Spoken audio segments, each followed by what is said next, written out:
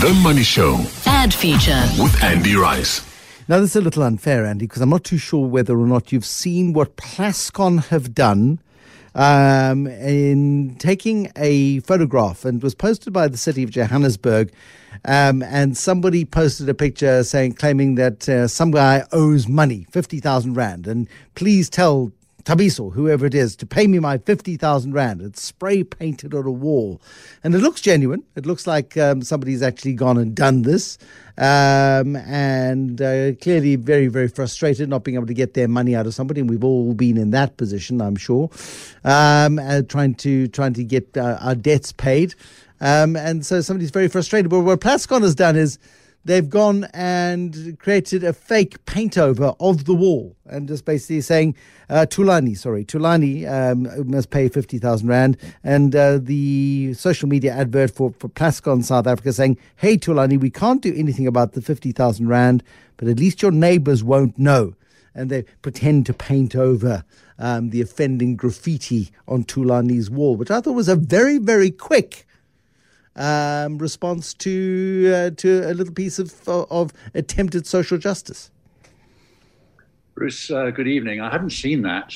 It may well be that the whole narrative is part of a campaign. In other words, the original grievance on the wall might even be part of the plan. I mean, that's a rather cynical and single-minded attitude, but I'll have a good look at the stuff afterwards and see whether I have any change of heart.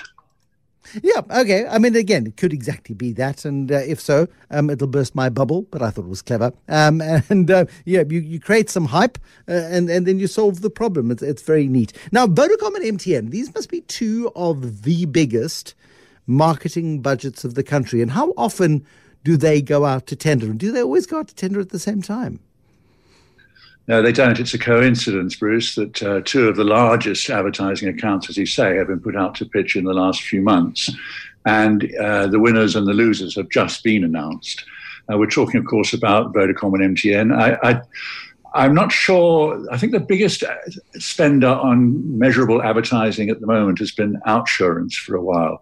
But certainly these two telecoms giants are right there behind them. And anybody who's ever worked in an advertising agency will know that the memorable times, the most exciting times, are often around pitching for a major brand.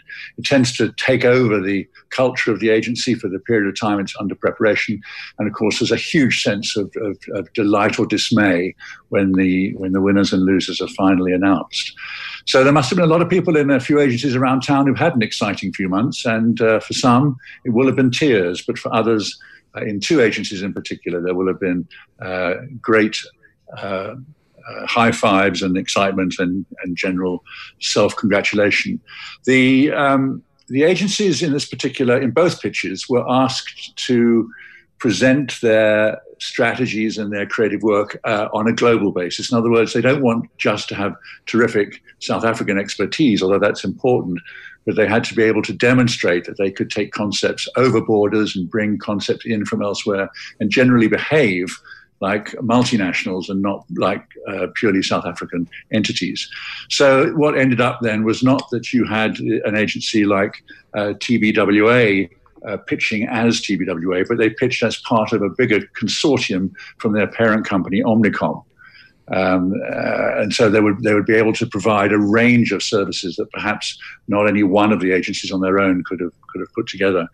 And that obviously worked for TBWA because they were the incumbent on the MTN business and were retained by MTN as the ongoing agency group. That's in itself a little bit surprising. Not that MTN, not that TBWA won. That's not surprising necessarily, but because often the trigger for a pitch is some sense of satisfaction, some fracturing of the relationship between the agency and the client. In this case, and in the Vodacom case, that's not what happens. Now we've got past the point of new broom sweeps clean when a new marketing director arrives on the scene. And many of these very, very big, almost institutional accounts are subject to governance regulations that says You have to have a statutory pitch at predefined intervals. So Omnicom, who have held the MTN account since 2017, that's 3 years. They will probably therefore have to go out to pitch again in a few years' time. Vodacom, the change of agency, they left their 5-year relationship with Ogilvy behind, and Vodacom chose to go to, are you ready for this? VML-Y&R, which is a merger of two global agencies, VML and Young and Rubicam, you're more likely to think of as Y&R. And they're all under the WPP ownership banner, and they have scooped the Ogilvy account. And there are huge implications to winners and losers. The sheer size of the accounts mean inevitably there are going to be personnel issues. I wouldn't be surprised if a couple of those brands don't directly employ over 100 people through their respective agencies. So quite a big deal for the industry over the last couple of weeks as MTN and Omnicom celebrate, while Vodacom and VML-Y&R also celebrate. It's going to be so interesting to see just how the messaging changes and how the branding changes and the positioning changes as advertising agencies change, because you don't do this lightheartedly, because there's a huge amount of work, I'm sure, that goes into this entire process. It almost hijacks the whole agency environment. I was involved with a couple of big pitches when I was back in mainstream advertising, and they are, as I said at the outset, both exciting and nerve-wracking. I was at Ogilvy when we pitched for the Mnet account, as it was then. And the agency, I wouldn't say it stopped work on other business, but certainly clear priorities emerged as to where the effort and the ability must be applied. Okay, well, that's good news for the agencies who have got the business. Now, we need some heroes and zeros. Now, usually at this time of the year, you tell us the story of John Lewis and what a wonderful department store it is and how wonderful their advertising is. And every year they make this most wonderful, evocative advertising. And you are just transported to Christmas. But this year you're not. John Lewis has let you down. It's failed you. It's disappointed you, I think. It has, Bruce, I'm afraid, just a little, but they had set the bar very high in previous years. And it was really because we had that discussion last week about the Checkers Christmas campaign that I thought that I would check out some of the other retail brands' messaging, not just in the UK, but across the marketing world. And the one that everyone anticipates, as you rightly say, is John Lewis. It's been hands down the winning brand every year in terms of the unofficial competition between retail brands. But yep, all good things must come to an end. And this time, I'm afraid that John Lewis has stumbled a bit and been knocked from its perch. They have a self-described campaign that says, a campaign like no other for a year like no other. And ironically, it is not a campaign like no other. It's a campaign quite like a lot of other brands. And it uses a line, a little kindness, give a little kindness, it's the strap line. But it's rather idea-free and narrative-free in my opinion, despite the fabulous production values and, as usual, top-notch animation. I won't try to explain where I feel it lets everybody down a bit, but check it out on YouTube if you don't believe me. So basically, I had to look elsewhere for a winner in the Christmas Retail Campaign Challenge. And so I was wondering whether you were going to leap in with something. Now, not surprisingly, I suppose, given the year we've had, most of the focus is as much on the negative impact of COVID-19 and trying to ameliorate it as it is on the positive side of the Christmas season. And having looked at a few different campaigns and brands, I've chosen Amazon as this year's hero. They have a delightful, sentimental spot that follows a young ballet dancer whose first big performance is cancelled thanks to the lockdown, and she obviously goes into massive gloom and despair.